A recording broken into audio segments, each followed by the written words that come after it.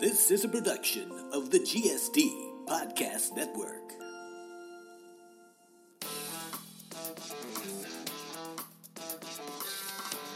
And from the heart of North America, it's time to answer the burning question, what the hell does Mike Thissen do?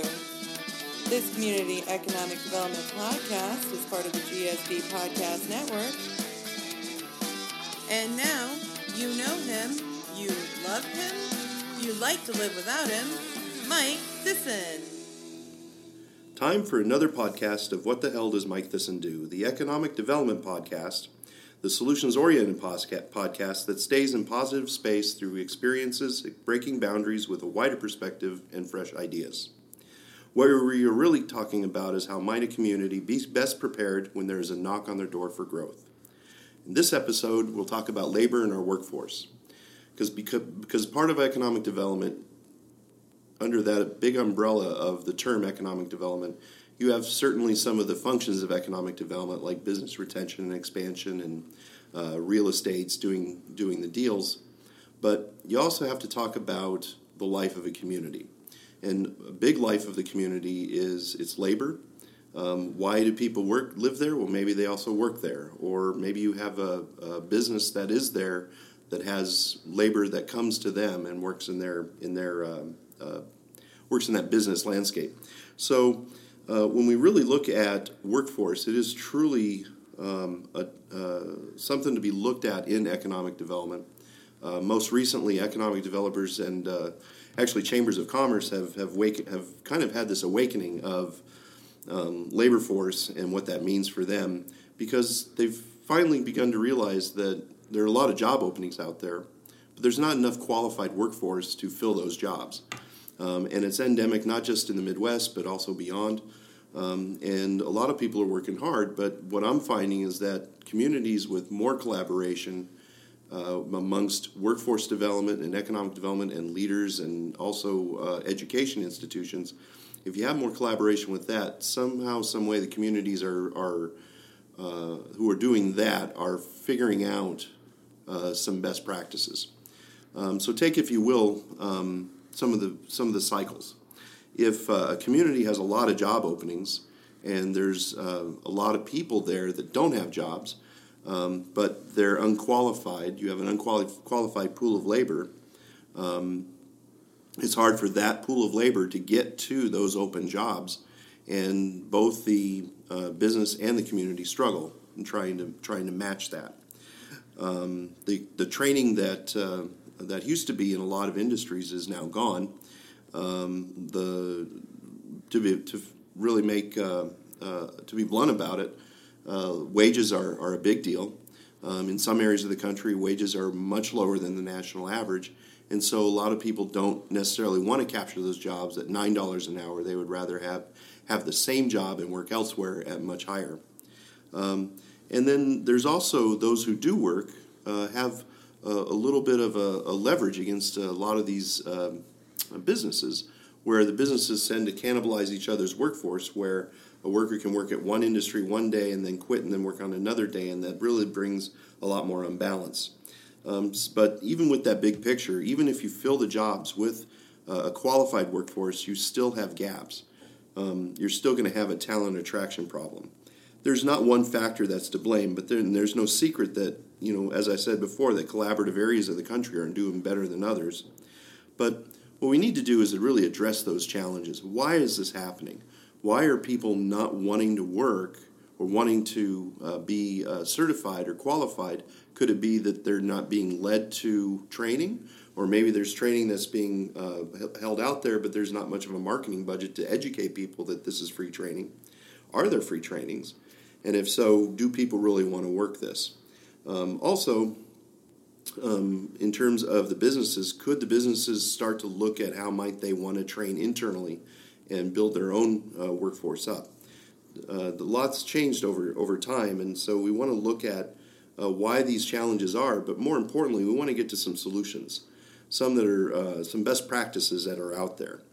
Maybe we can find some suggestions for companies, or what we're really talking about is maybe tapping our future workforce. What is really what our future workforce is looking like? When I talk about the future workforce, I'm talking about the whole workforce. It's not just through K through 12 or even our college kids.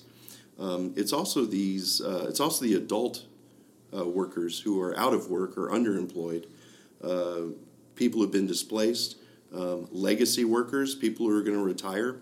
I'm sure that the number is staggering, just how many people who are approaching retirement age that will retire and leave even more of a gap in a qualified workforce.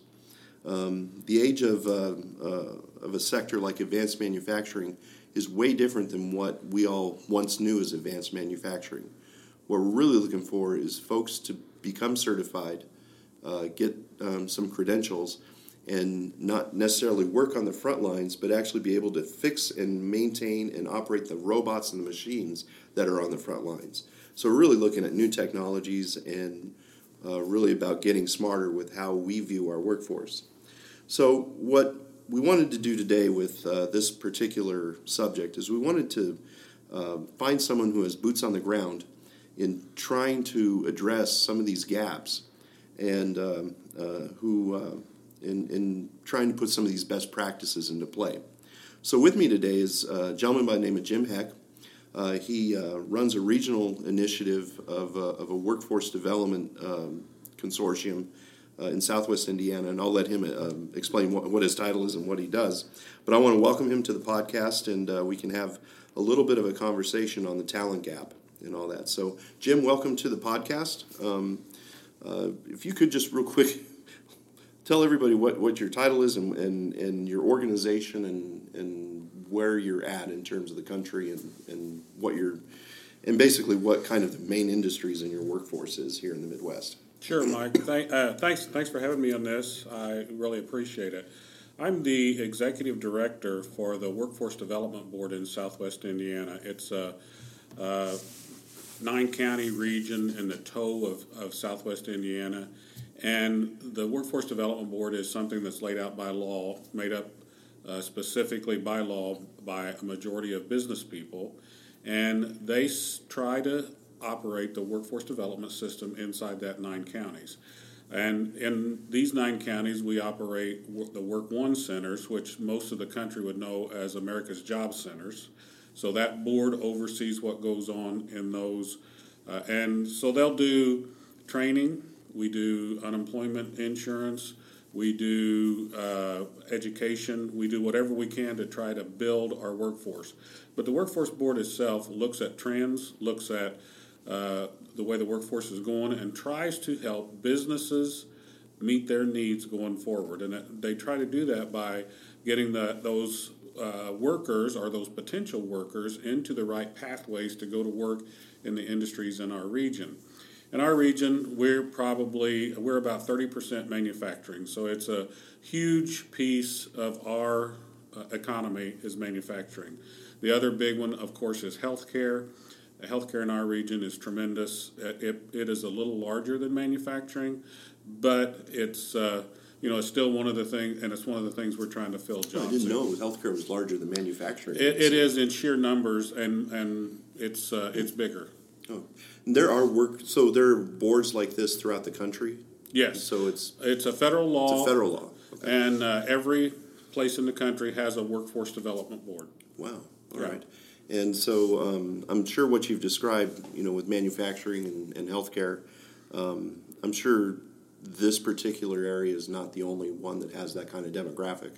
No, most of Indiana is a manufacturing economy, and healthcare, of course, is always big everywhere around the country. So those are generally, in Indiana, some of the places have tourism is pretty big. Oh. We have some tourism in my region, but by far the 2 biggest are manufacturing and healthcare. Okay, all right. And so, I hear that you also do the processing for unemployment, and you do some career pathway pieces for those who really need to find that next stepping stone. What have you been doing in terms of if there's any kind of special or particular programs that you and your board have been able to look at? You did mention your board kind of looks at those trends, and so if there's anything in particular that you've been able to do to help address those trends in your workforce. Yeah, Mike, what we've seen over the past few years is that there was a tendency for kids, parents, to not go into manufacturing. There's been a real distrust of manufacturing. Parents would tell their kids, I don't want you going into the same kind of jobs I went into, and that they should go and get a 4-year degree because they don't want them doing that back-breaking work that's in a factory. And in reality, those jobs are mostly automated now, and the jobs there are very high-tech.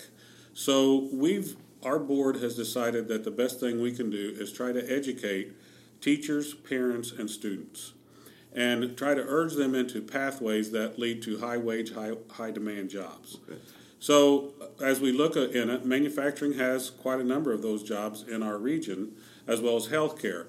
Healthcare seems to be doing a little better job of people know more about healthcare, and there's never been any real push to not go into healthcare like there has been in manufacturing. So they've really kind of managed on their own. They run cycles where nurses are short, and then they get too many nurses, so they just kind of run in cycles.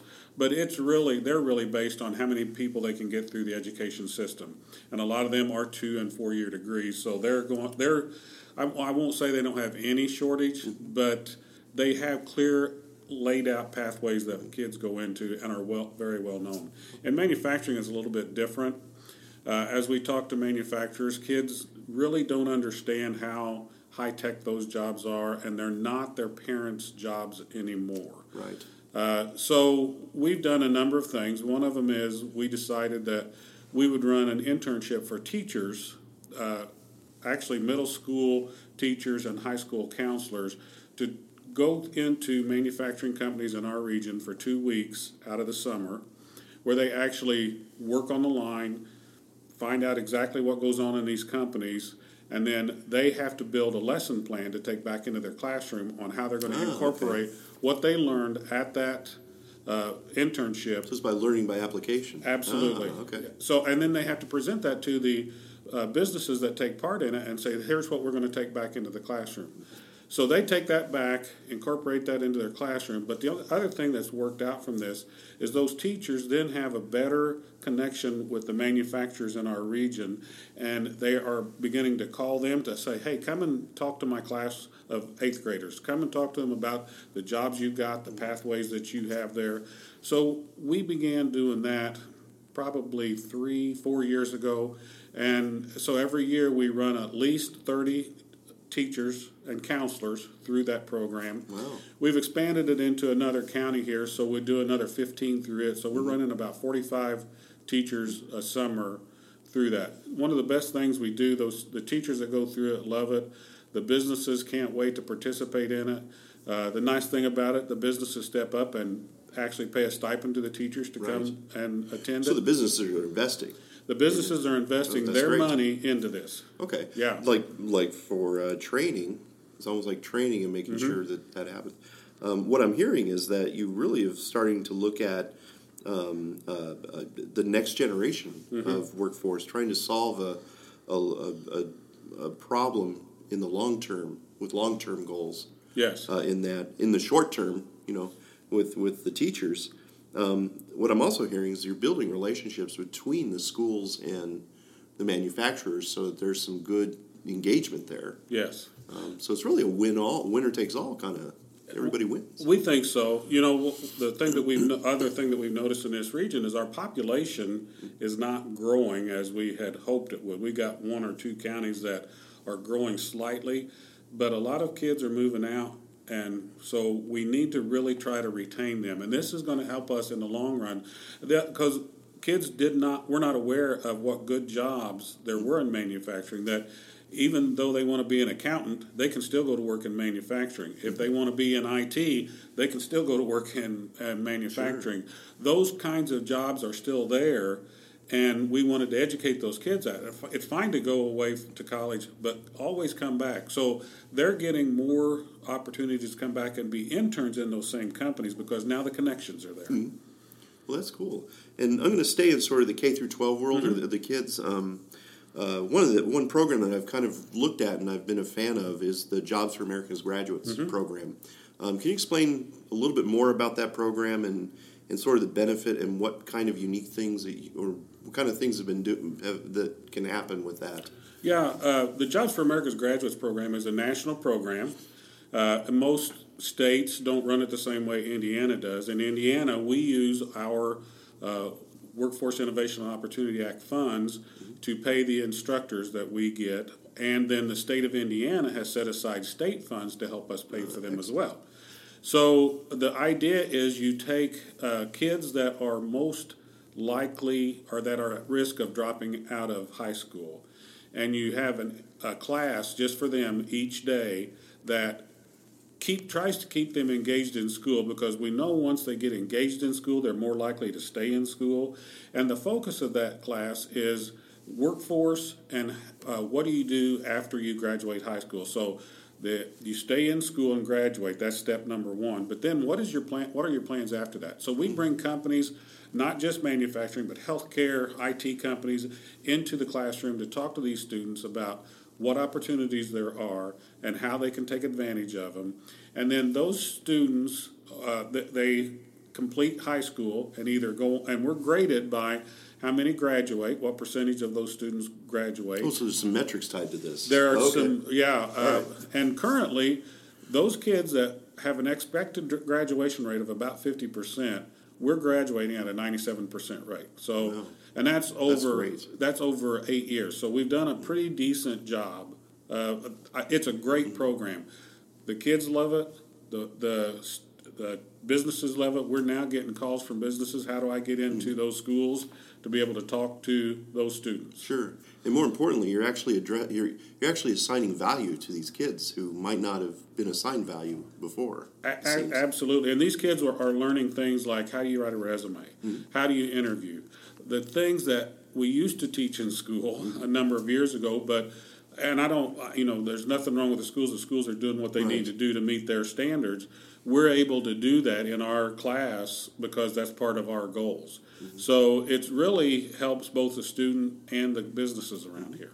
And in some ways, you're kind of educating the family unit with that particular program, and then educating. I'm seeing some of this advertent educating of the teachers, the counselors, bringing them together with manufacturers, maybe even bringing in the families for manufacturers. I also noticed another program called the Tour of Opportunity. That's also kind of impactful with families and trying to educate them for the fact that you have great job openings here. It is. It's a program we started a few years back to emphasize what's new in manufacturing, and not just manufacturing, but we do it with healthcare. We ask companies to open their business up for students and their families, if they want to come and tour their facility. But it's more than just a tour of the facility. It is, we want them to talk to those kids about pathways. Here are jobs in our business, but here's the pathway that you need to be on to get to those jobs. Because we're seeing more and more, Mike, that kids in the middle school are having to make decisions on what pathway they want to get into so they can graduate. And if they want to take some of those career and tech ed classes, they have to make sure they pass all their basic math, their basic English, or they can't take those elective subjects in career and tech ed. So that's one of the things we want those businesses talking to them about. And we try to focus on middle school kids. You need to pass these classes. You don't think they're important now, but they really are. And get those through so that you can take these welding classes and construction classes and the Project Lead the Way classes that are so important. Yeah. Okay. I know Project Lead the Way is a big one. I'm going to broaden the scope a little bit. There's also some innovative things you're doing with older folks in terms of either doing some retraining. Like a lot of areas of the country, you always have some downsizing. You have a lot of people laid off, and I know there's rapid response teams and things like that. Are there some support systems from other resources that help you with training, retraining adults, and how do you work that out with the communities in terms of your engagement with them? Well, anytime we have a downsizing, we always try to make early intervention, and we try to get in and meet with those workers before they lose their job. Most of the workers that are going to lose their job have some skills that they can build on. They may not have a degree, or they may not have that certificate that shows they have that. And that's sometimes we have to intervene. And we have some funds through our Workforce Innovation and Opportunity Act. And the state has provided some funds through their Next Level Jobs initiative, where we can help those employees to pay for or to get them into a class to get those skills. The one thing we really focus on is adults without a high school diploma. We really feel like that's just the building block. If you don't have your high school diploma, that's the first thing we want to do is get you into that high school class, that adult basic ed class where you can earn your high school equivalency and then do more than that. We've got short-term certificates that we like to tell people they can complete that high school equivalency, and then we can pay for you to get a welding certificate, a CDL, a CNA degree, things that will get you into the workforce, and then let those companies that we've worked with pay for you to complete that education, because a number of companies are glad to pay for you to complete an education once you start working. See, that's terrific. And yeah, I guess one of the challenges might be is maybe a lot of people don't know this. That's exactly right. So I assume there's what kind of challenges what are the challenges for you as a person who runs an organization in terms of getting the word out, or what other challenges do you see? Well, we have no money for advertising because we're federally funded. That we're not allowed to really advertise much. Okay. We use a little money for advertising, and you'll see we'll run some public service announcements. But that's our biggest. We always say that we're probably the best kept secret around in workforce development, because people used to think of us as only handling unemployment claims. But that's one of the few things that's one of the things we do. We do many other things that are more positive. Unemployment should just keep you, it just is enough to keep you going while you're getting your skills to go back to work at another job. Right. So, we try to get the word out. We really are working with community organizations throughout our region to get our word out, and we're making a lot of headway with that now. Good. We partner with literacy centers. We partner with chambers of commerce. Are great. The more we partner with them, the more they like to get the word out about us. Economic developers around my region, we work with them all the time. Because I've noticed, and this is a trend in economic development, even the chambers. I said before, they really haven't had workforce on their agenda for years, and it just seems like that. You said the best kept secret. You've kind of been working along all this time, and now that there's this sort of awakening in the chambers and economic development, my hope is that there'll be some more collaboration in areas of the country where there's these resources. So maybe chambers have a good advertising budget. Sometimes economic developers have a good advertising budget. Could there be a way to, find a positive solution? When I look at states like Kentucky, they have the same exact problem. They do. As far as, their labor shed, their workforce. What you're describing in Indiana isn't necessarily any different than, most of the breadbasket states in the country. I mean, even Oregon's got challenges with that. With the unemployment rate, in my region, we're down at 3 or below, 3%. And that's a problem. It's a good problem. It's a happy problem, But the one thing we learned back during the downturn, we saw a lot of people getting laid off, a lot of people. But the thing we saw were the people that had skills, that had those certifications, were the last ones to get laid off and the first ones to get jobs again. Yeah. So we've tried to explain that to people as we go forward. That's been kind of our mantra ever since that downturn. Get yourself something that is a skill that you can take from one employer to another. It's portable. It keeps you employed. And so that's really what we're trying to focus on now. Is if people, we preach this everywhere we go. Get it certified. Get a certification. Get something that you can take with you everywhere. Right. And, because nobody's holding down a 30-year job anymore. That's right. So you also mentioned the unemployment rate. So there's really a talent attraction problem here. Even if you fill in the jobs that are open now, you probably still have job openings, and you still probably have demand. is there anything out there in terms of, if you have to look in your crystal ball, or any suggestions as far as, what might happen in terms of how you wanted to, would you want to attract talent, and how? How would you want to attract talent here? Luckily, we don't have to worry too much about that. We work with the talent that's on hand. Okay. We have done some things that have tried to, like, if there's a notice of a layoff anywhere close to here, we send our information to our counterparts in those areas and say, hey, here's the jobs that are available here. Here's the jobs that can come here. And I know some of our economic developers are working on attraction in this area. But what we found is it usually takes a pretty high wage job to get people to relocate because they like where they live. That's where they grew up for the most part. Right. So if you're going to bring people in, it's going to take some big high wage jobs, and you usually don't get a great big influx of those. When Toyota moved in here, we got a lot of people that moved into the area because there were a lot of jobs, high wage jobs there. Now we see the people moving in are the ones that are engineers, management type positions. So I don't know what's the best way to attract talent, but usually it's wages that does it. Okay. But also the best practices that you've been doing Yeah. is kind of a nice attractor that a lot of people should be educated on. And speaking of education, I assume that there's something that kind of gets communicated up the pipeline in terms of policy.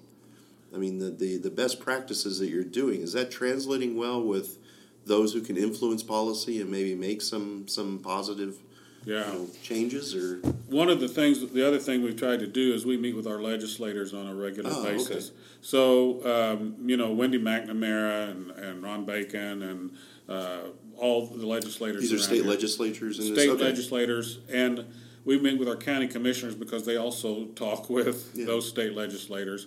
And we try to keep them informed. We invite them to, like, the report out for those teachers. They come to that. We give them information about the things that we're doing so that they know what's going on.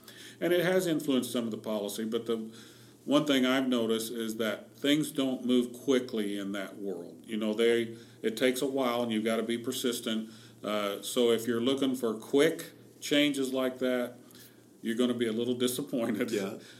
But you've got to be steady with it, and that's what we've tried to do is continue to educate, continue to feed them information, and slowly but surely those things change. The governor here in Indiana has made some real changes. There's some legislation going through this program year, or this legislative year, that I think are going to make some real positive impacts, and I think it's happened because they kind of listened to what the local people were saying. Oh, good. Mm-hmm. Good. Yeah, I've also noticed that in some other states too, so that's really good.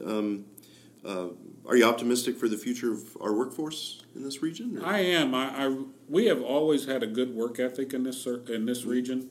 That's one of the strong suits of Southwest Indiana, or Indiana in general, really. But I really think that as these younger kids learn about the opportunities here in this area, they're going to stay here, they're going to get jobs here, and they're going to raise their families here, which is really what we need to happen.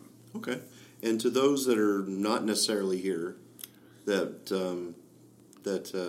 might have grown up in a different part of the country, to know that there's a lot of job openings, what would you say about the quality of place, in the Midwest in general? Is this a good place to live? Is this...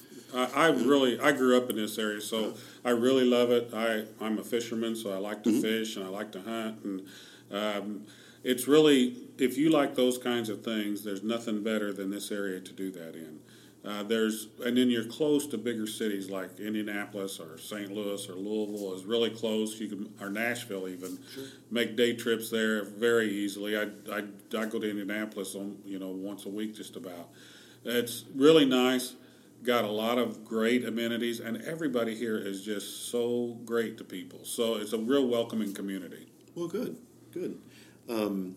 So I want to thank you for chiming in here and educating me a little more on workforce, and I hope that the audience will get a little more education too, because it really sounds like you're the executive director, but you're also an executive educator of what this is in terms of getting the critical people engaged, and so that's really good. And kudos to you for first off coming on this podcast, but also to really sort of let's look at our challenges and what are we doing about them. And I think you're doing a lot of best practices. And what we'll do is we'll put a link of your website onto the page, the podcast page.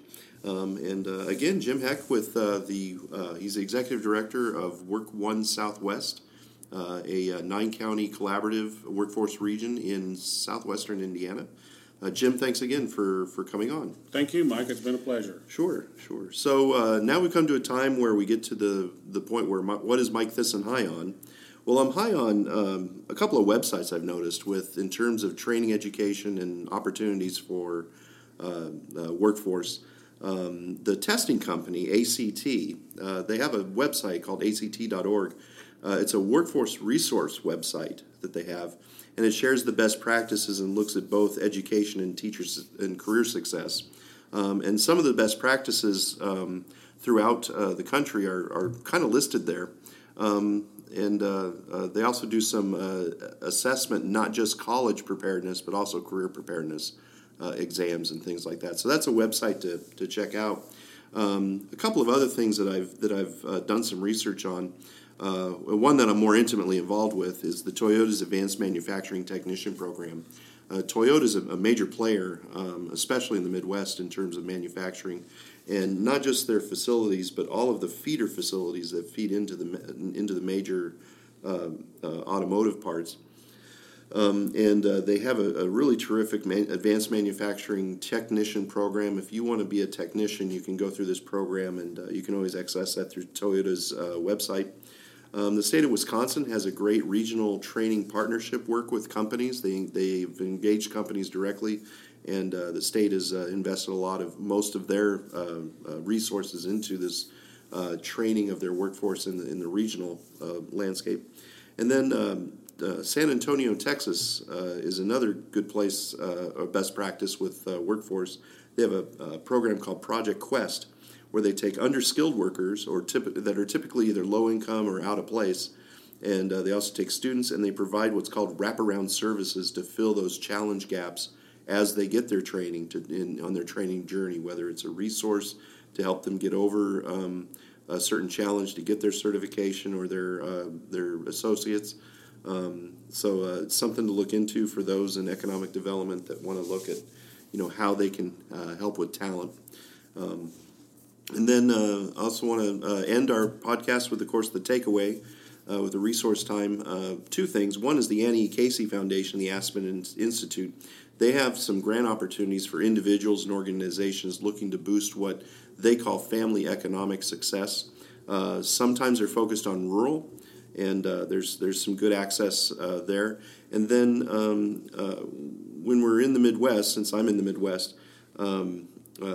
something pretty innovative that's happened is in the higher education world. Stanford University has rolled out an approach where you can apply to Stanford if you're in the Midwest, and you can get an MBA from Stanford University with the proviso that you come out and move to the Midwest, they're focused on the Midwest. So the idea is for you to come to the Midwest and be part of the capacity building pieces that challenges more in the Midwest. So want to thank again Jim Heck with WorkOne Southwest for being our guest.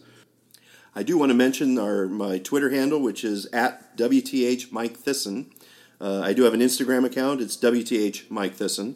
And if you want to find me on the website, it's wthmikethissen.simplecast.fm.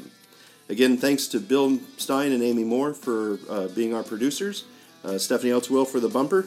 And until next time, we'll see you again later. And now we know what the hell Mike Thissen does. Jason Burton, you're my hero.